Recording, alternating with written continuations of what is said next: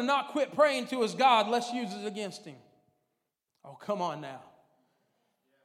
I would that we as Christians, people would say, you know what, there's one thing about them. They're going to serve God no matter what. If there's something we can use against them, it's that. If there's something we can use against them, it's that they're going to serve their God. And he throws them in the lion's den, but the angel had already been to visit the lions. And the lions couldn't even open their mouth. And Daniel came out on the other side completely unscathed.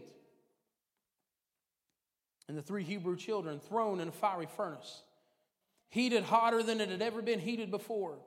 So hot that it killed the people who were trying to make it even hotter. And they throw them in, and all of a sudden the ropes burn off, and there, walking in the midst of the fire with them, is a 4th man likened to the Son of God. And I came by to tell you that if that happens to you, the only thing that's going to be burned are the things that's holding you back. And God will be walking right there with you, because they weren't alone.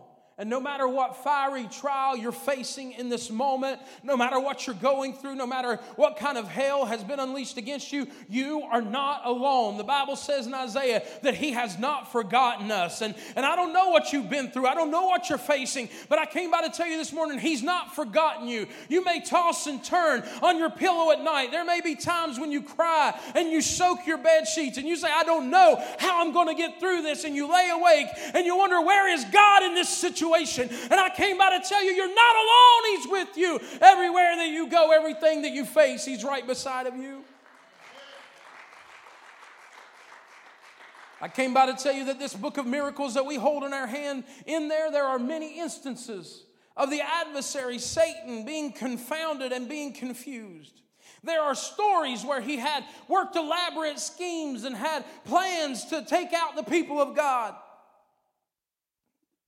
But they go awry because he fails to realize that God would have a final say. If I didn't dislike him so bad, I'd have to say, poor devil, working so hard and God always turning it around on him. Working so hard to get everything just right. Yet just when he thinks he's victorious, he hears, but God. So I'm going to look at 3 of his defeats quickly this morning, and then we're going to get out of here and go find something to eat because I'm hungry. It is what it is. He thought he could stop the plan of God. Acts chapter 7, verse 9. I read part of this to you a minute ago.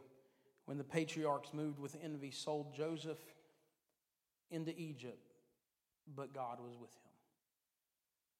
him. Is that not a wonderful little sentence there to carry us all through every storm, every circumstance, and every situation of our life? But God is with him. You may just want to write it down and say, but God is with me. Put it on your mirror when you wake up in the morning and you've had bad dreams all night, and when the moment your eyes pop open, the stress of the day weighs on you, just go and look at that thing on your mirror when you're brushing your teeth and say, but God is with me. But God is with me.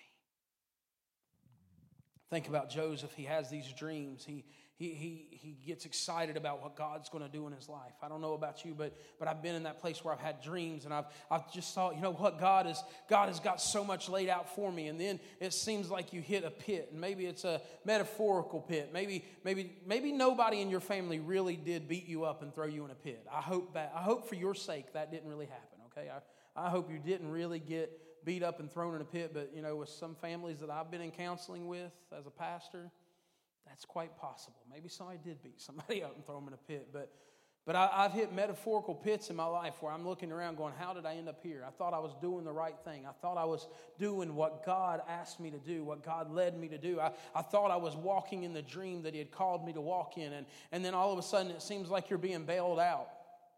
Seems like you're going to be okay. And here he comes and he goes into Potiphar's house. And the Bible literally says that everything he touched was blessed. And not only everything he touched was blessed, but the whole kingdom was blessed because of what Joseph was doing. This is powerful because he's in an unfortunate situation and we don't hear him complaining. How many of you ever met somebody that had the ministry of complaining on them? I call it the annoying of complaining. It's not the anointing, it's the annoying. And they had the annoying of complaining on them, and Joseph didn't. If anybody could have had it, he was sold as a slave. His brothers hated him. He could have sat around and moped all day long, but instead he threw himself into where God had placed him, and he said, I'm going to bloom here. I'm going to flourish here. It doesn't look like the perfect situation, but I'm going to do the best in here. And all of a sudden people begin to recognize him, and Potiphar puts him over the whole house and says, this is the best deal I ever got, buying this slave from up in Canaan. This guy is doing awesome stuff. I can go away and leave. And all of a sudden here's Potiphar's wife, and she looks at him and she says, this guy is good to look at, and he's a pretty handsome fella, and I'm gonna, my husband's gone, and we know the rest. And so she said he wouldn't do it. He ran. If you ever run from a woman, don't leave your coat.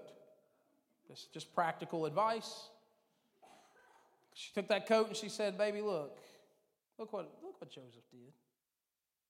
I imagine she put on her best mascara and then cried it off, with fake tears. She probably took a dropper and made it run. Potiphar comes in, there she is crying, holding the coat.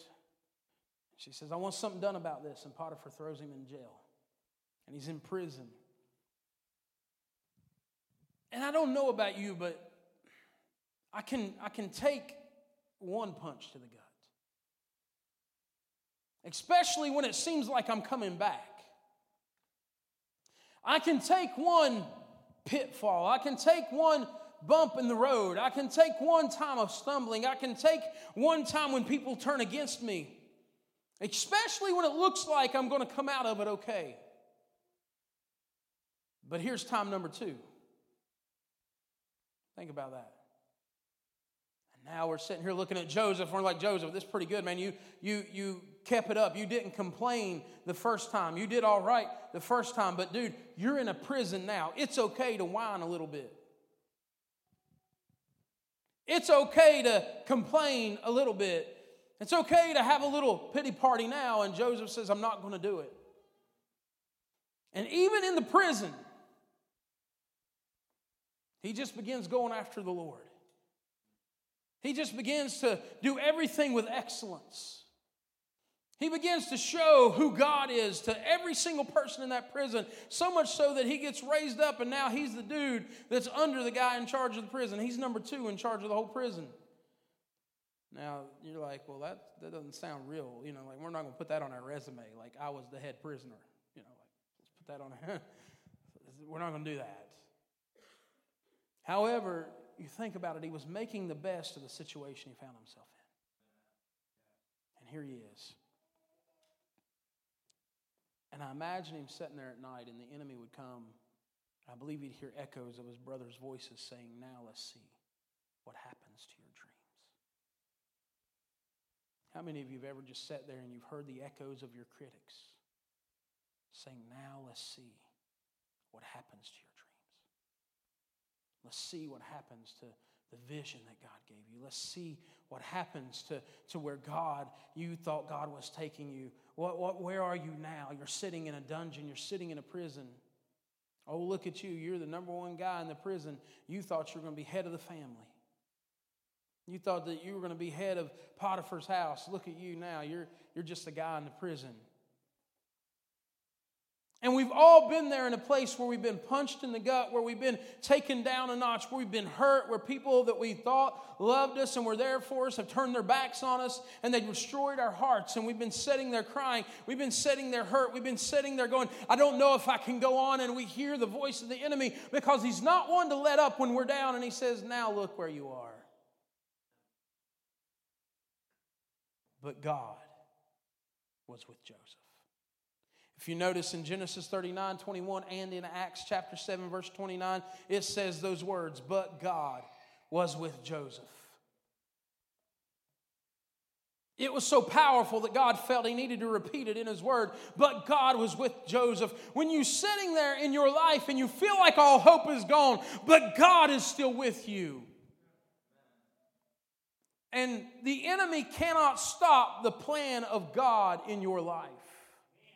The enemy cannot stop what God has for you. If you'll just hold on to God, if you'll just say, God, I'm right here, I'm trusting in you. It may look like there are bars on my windows and bars on my doors. These may look like manacles here, and it may just look like these are prisoners in the cell next to me. But we didn't know that there was a way that God was making, that who was marched in there as a prisoner, God was going to use as an instrument of Joseph's deliverance, and not just Joseph's deliverance, but the deliverance of many nations. It was because Joseph stayed faithful where he was that God was able to pull him out. Stay faithful where you are. Go after Jesus where you are, but God is still with you.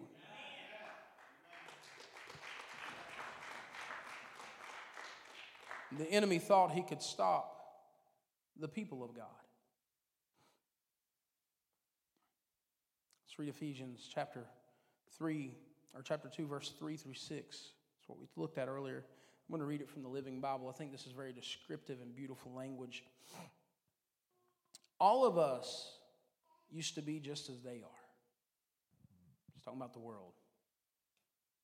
I could camp right here and preach an hour on people who forget where they come from. And Paul's saying, don't forget where you come. We used to be just like the world. Well, I wasn't that bad. You were a sinner. The Bible says you were an enemy of God. You may not have ever drank, what was that? The church guy used to say, I don't smoke or chew or run with girls who do. That's old. It's very old. I'm old too, so it is what it is. You may not have done those things. You may not have, you may not have a resume where you say, oh, I did all this bad stuff. Or maybe you've got a resume that's worse than what we could imagine. Either way, you were an enemy with God. God's not got a hierarchy, and he's like, I've got this level of hell for you because you were just okay and you didn't do much bad sin, but you did this, so you're going to the worst place. He's not got a level of heaven that, you did okay. So listen, it's all what it is to God. And all of us used to be just like they are, our lives expressing the evil within us.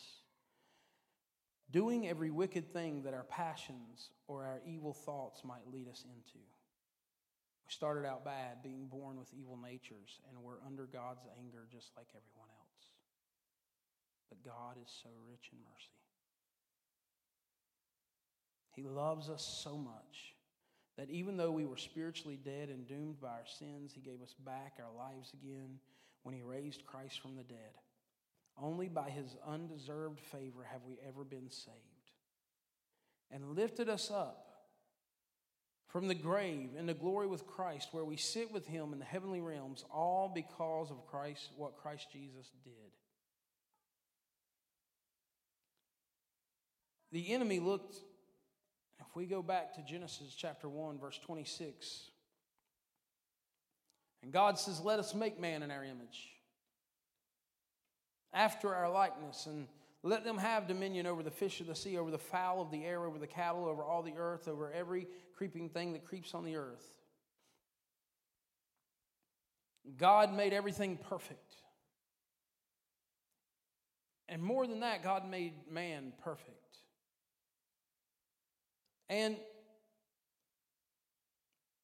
the enemy looked at that. And we like to talk about that ugly old devil and all this stuff. I've heard that my whole life growing up, but in the reality is that the devil is beautiful.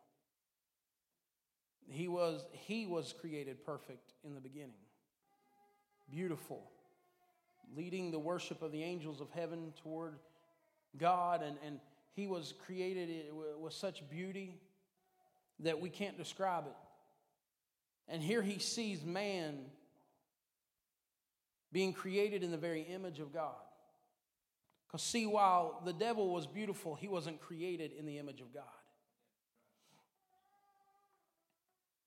If I could talk to you about your identity this morning, so many times we let the devil lie to us and say, well, you're nothing and you're a nobody. You're a failure. You're a mess up. There's no hope for you. You're so bad. You have no talent, no skills, no ability. There's nothing in you that's good. And can I come to put lie to that this morning and say that you are created in the very image of God? Find your identity in that. Rest in that.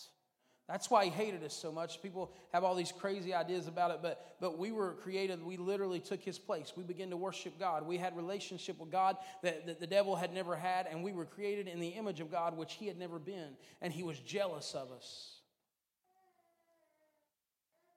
And we became enemies of God because man fell, and we know the story, and they were put out of the garden. And the enemy thought, I'm stopping this people of God. Now they're not perfect anymore. Take that, God. You thought you created someone in your image. You thought you created someone that would love you and walk with you in the cool of the evening. You thought you'd created someone that you could have relationship, and the devil thought he had stopped that. Created to be kings, they now find themselves as paupers. Once they were friends with God, now they are enemies of God. The human race, they were once filled with thoughts of God, now became a breeding ground for lust and evil. Once they're rulers, now they're slaves. It's history's greatest tragedy. But God. Imagine if it had been left like that and we just were left without hope, and that when we would die, we would just die and go on to hell and spend eternity separated from God, and there was no hope. Paul says that without the hope of the cross, we'd be of men most miserable. But Ephesians 2:6, but God has raised us up together and made us sit together in heavenly places in Christ Jesus. Listen, what the enemy lies to you right now. And he says that you're nothing and a nobody.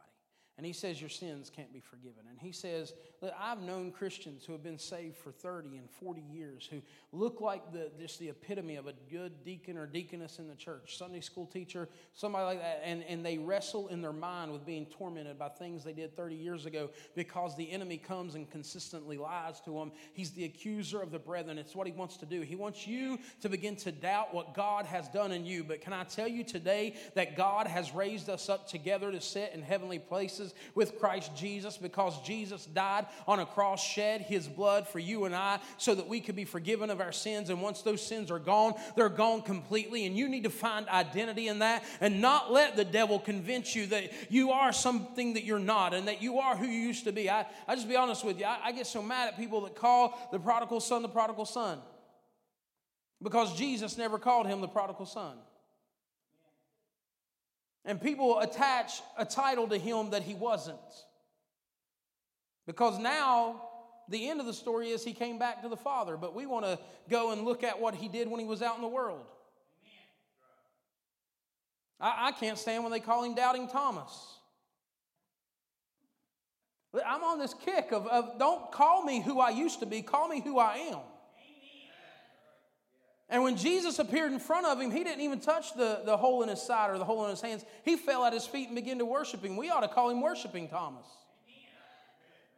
I mean, if we're going to put a title on somebody, don't accept the titles that men put on you. And don't accept the titles that the devil puts on you. Only accept the title. Only accept the character traits that God calls you. But God.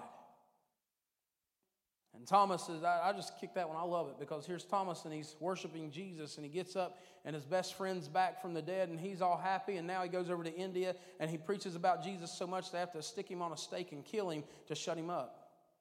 That don't sound like somebody doubting to me. Half these people are doubting Thomas. Were you willing to die for your faith? You willing to let them run a stick through your head? It's a little graphic, but it's what happened. And so here we are, we see this, that we're raised up together with Jesus to sit in heavenly places, and the enemy thought he had stopped the people of God in the garden. He thought he had short-circuited God's plan, but God had another plan. And he thought he could stop, this is my final one, he thought he could stop the power of God, but God. Acts chapter 13:28 says, and though they found no cause of death in him, talking about Jesus, yet they desired that Pilate, that he should be slain. And when they had fulfilled all that was written of him, they took him down from the tree and laid him in a sepulchre. But God raised him from the dead. We don't serve a God that's dead in a tomb. We don't serve a God that's weak. We don't serve a God that's mortal. We serve an immortal, all-powerful God. We serve Jesus Christ, the uncreated one. This is who we serve. And when the enemy thought he had won, he found out just how wrong he was. Isaiah 53 says he was pierced for our transgressions, he's bruised for our iniquities. The chastisement of our peace was upon him, and by his stripes we're healed. It talks about how he's pierced and he's bruised and he's broken. It talks about how they put him in the ground, and the enemy had to be just shouting over this. It talks about that. He's put in the ground, according to John 19:38, that Joseph of Arimathea, being a disciple of Jesus, comes and asks Pilate for the body, and Pilate goes, yeah, sure, take him down, put him in a grave. They put him in a grave, and for here we go. We see this happening. And it looks like all hope is lost, but for something to bloom, it must first be planted. For us to bloom, sometimes we have to be planted. I mean, how many of you garden or raise flowers? I have a black thumb. I kill everything I come in contact with. My wife is almost as bad. The only thing she can raise is spinach. And one time we were like, we're going to raise a garden. It's going to be so great. So we built these boxes to put the garden in. We did all the right stuff. We read up. We bought the right soil mix. We did everything. We bought the right seeds. We did it all, and everything died. We had like 3 carrots that were this big. I kid you not. Like if we had a miniature bunny, it would have worked out, but we didn't. So it is what it is. And we had so much spinach, we were giving it away to everybody. I hate spinach now. I liked it before that, but I hate it now. We ate spinach salads and spinach quiches and spinach whatever you can imagine. We ate it. We ate spinach all the time. It was coming out my ears. We were taking spinach to church in bags and giving it to people. We were setting it out front like, please come steal it off our porch. We have too much spinach. I don't know why she can raise spinach and nothing else, but she can. It's amazing. And it's just one more thing I love about her. But for something to bloom, you have to plant it. You don't raise a garden just by looking at the dirt and saying, I hope something comes up. Although we did have some strawberries in that same backyard that came up every year, much better than the stuff we tried to raise. I don't know how that happened, but they're just volunteer strawberries, and there they came. And so many times we feel like we've been planted in the ground. We feel like we've been covered up by all the things that we're facing, the situations, the circumstances of life. We feel like all hell's been unloosed against us, and we've just covered up with it. Can I tell you that in that moment, God is still with you, and you will bloom. You will come out, and you'll be all that God created you and formed you to be. And here is Jesus in the ground. And the enemy thinks he's won, but God.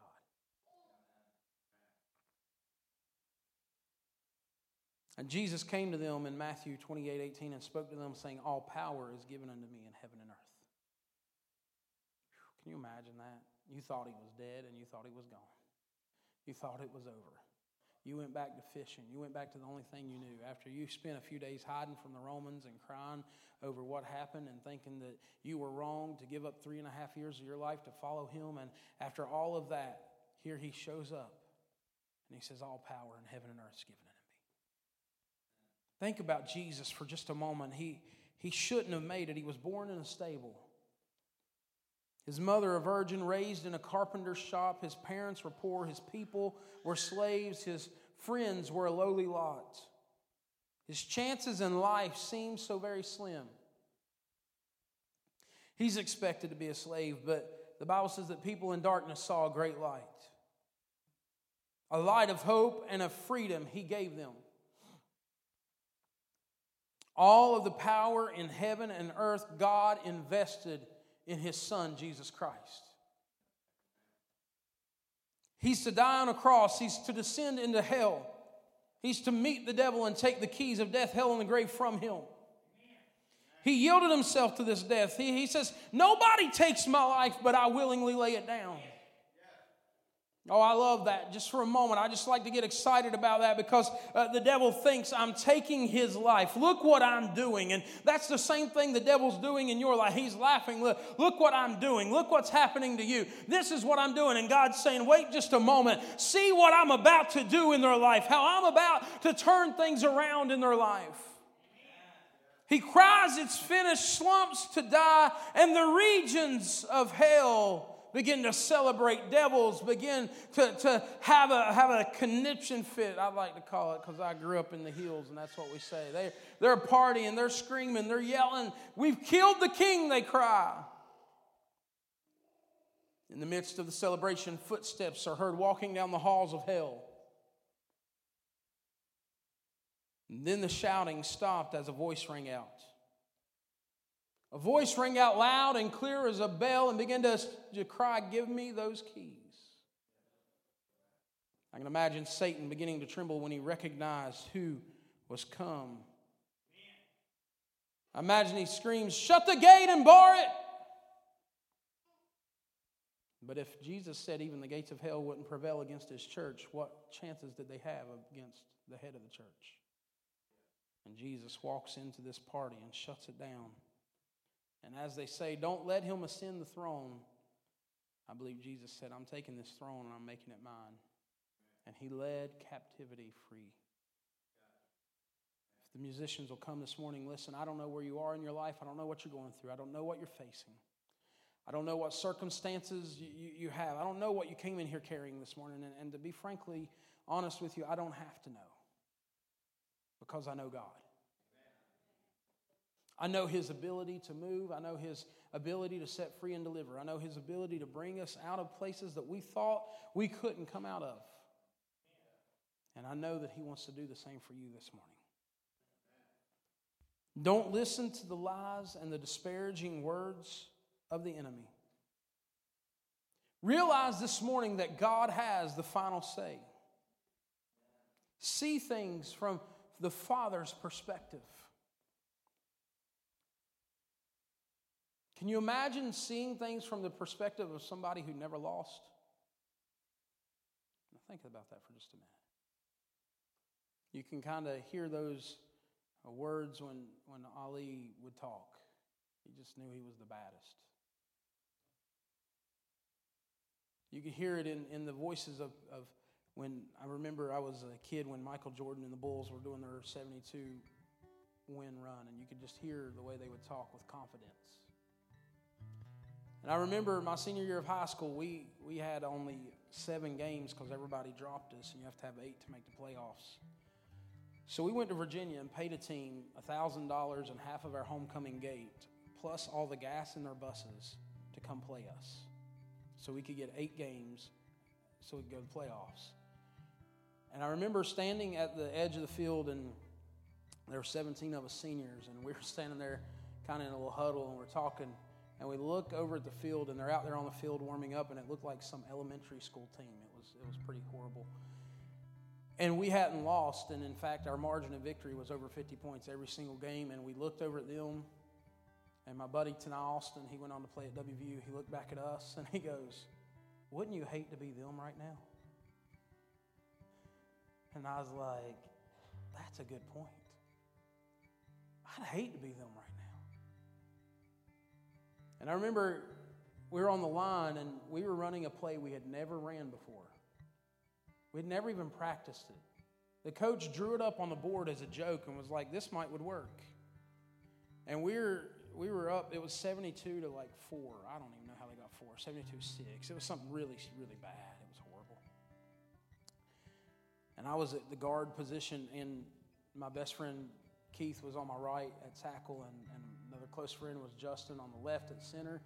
And we set, and Justin looks over and he goes, who am I supposed to block? And Keith goes, man, I don't know. We've never ran this play before. And the guy that was in front of me goes, it doesn't matter. You're going to score anyway. And we scored on the play. And I got to think about that this morning, right? Because when you see things from the perspective of a winner, you look over at the devil and you go, man, I'd hate to be that guy. was way better than what y'all. We give the devil so much power in our life. And we talk about him like he's this omnipotent, omnipresent, just all-powerful being that's amazing, when in fact that's the God that we serve, and the devil's just a created being like we are. But we give him so much power in our life. We act like he's so powerful, when in reality, if we'd get together with about 17 of our closest friends and really go after Jesus and feel the fire of the Holy Ghost inside of us and get a perspective from God's perspective, who's never lost a battle, we'd look over at the devil and be like, man, I'd hate to be that guy. Because every play we run, we're going to score on. Everything we do, we're going to win at. It may not look exactly like it in the moment, but in the end, we win. So I don't know what you're facing, but God. I don't know what your doctor's report was, but God. I don't know what your financial situation looks like, but God. I don't know, your kids may not be saved, but God. Your grandkids may be going crazy, but God. Your relationships may be tore up. You may feel like you're broken, busted, disgusted. You may feel like all of this is going on in your life, but God. He's here this morning. He's here to meet with you. He's here to encourage you and to strengthen you. He's here to intervene in your life and in your situation. Would you bow your heads, please? Father, we thank you today that you are with us in this place. We thank you that you come to move. We thank you, Lord, that when the enemy says it's over, you say, I've not just started yet. When the enemy says give up, you say, hold on. We thank you, Lord, for all that you do. And God, this morning, I just pray that you would just move in the hearts and lives of each person sitting here. And God, as people are sitting here, I know that there's at least one or two, Lord, that you've spoke to their hearts. The enemy has lied to them. The enemy has pulled them down. The enemy has tried to discourage them. But you sent me today to show them that you're still in control. That you have control of the situation. And if they'll just hold on, you'll show up and show off. Right now, Lord, we break every lie of the enemy over their life. We declare every assignment of the enemy broken in the name of Jesus. Though weapons may form, they shall not prosper, Lord, according to your word. And God, right now, every person that's sitting here that may feel that they need to come for prayer, Lord, as the enemy tries to tell them that they shouldn't, God, we just silence that voice. And we believe that you're working in their life. And we thank you for it. And so right now, if you're sitting here and you'd say, Pastor Bill, that was me. I feel like that I'm in the middle of something. I can't handle it on my own. I need God to show up. Feels like I have no hope but God. Would you come this morning? I'd love to pray with you. And I just love to believe that God is going to move and that you're going to walk out of here full of hope. You're going to walk out of here full of the power of the Holy Ghost. This is for you.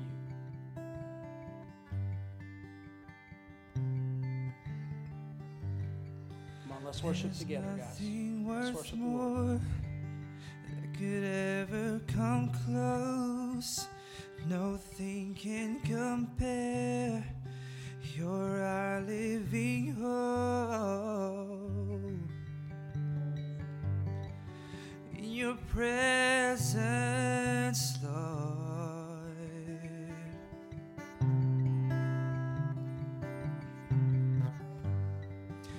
I've tasted and seen of the sweetest of loves, where my heart becomes free and my shame is undone.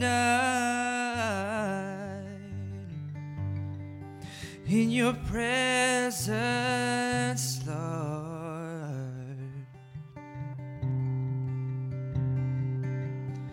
oh Holy Spirit, you are welcome here. Come flood this place. place and fill the atmosphere. Your glory, God, is what our hearts long for, to be overcome by your presence, Lord.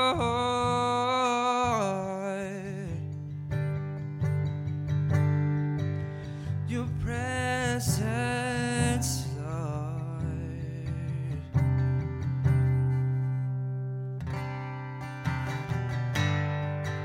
There's nothing worth more that could ever come close. Nothing can compare. You're our living hope. Oh, your presence, Lord. Oh, I've tasted and seen of the sweetest of loves, where my heart becomes free and my shame is undone. In your presence, Lord. Oh, Holy Spirit, you are welcome here. Come flood this place and fill the atmosphere. Your glory, God, is what our hearts